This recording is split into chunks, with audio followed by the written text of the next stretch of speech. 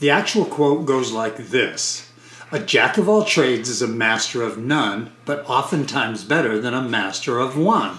And it comes from Robert Greene in his 1592 booklet, Greene's Groats-Worth of Wit.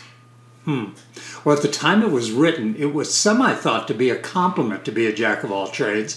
Since the 16th century, though, it has kind of become sort of an insult. And today, I mean it as an insult.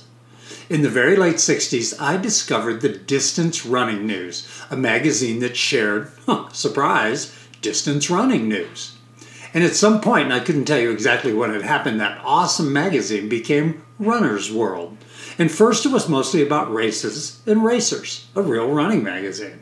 But slowly, as running became more mainstream and advertising dollars arose in other areas, Runner's World became merely a glorified fitness rag.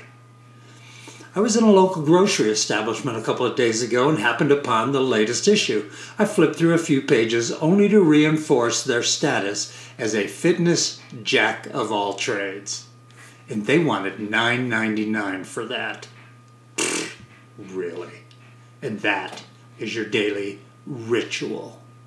Don't be a jack of all trades.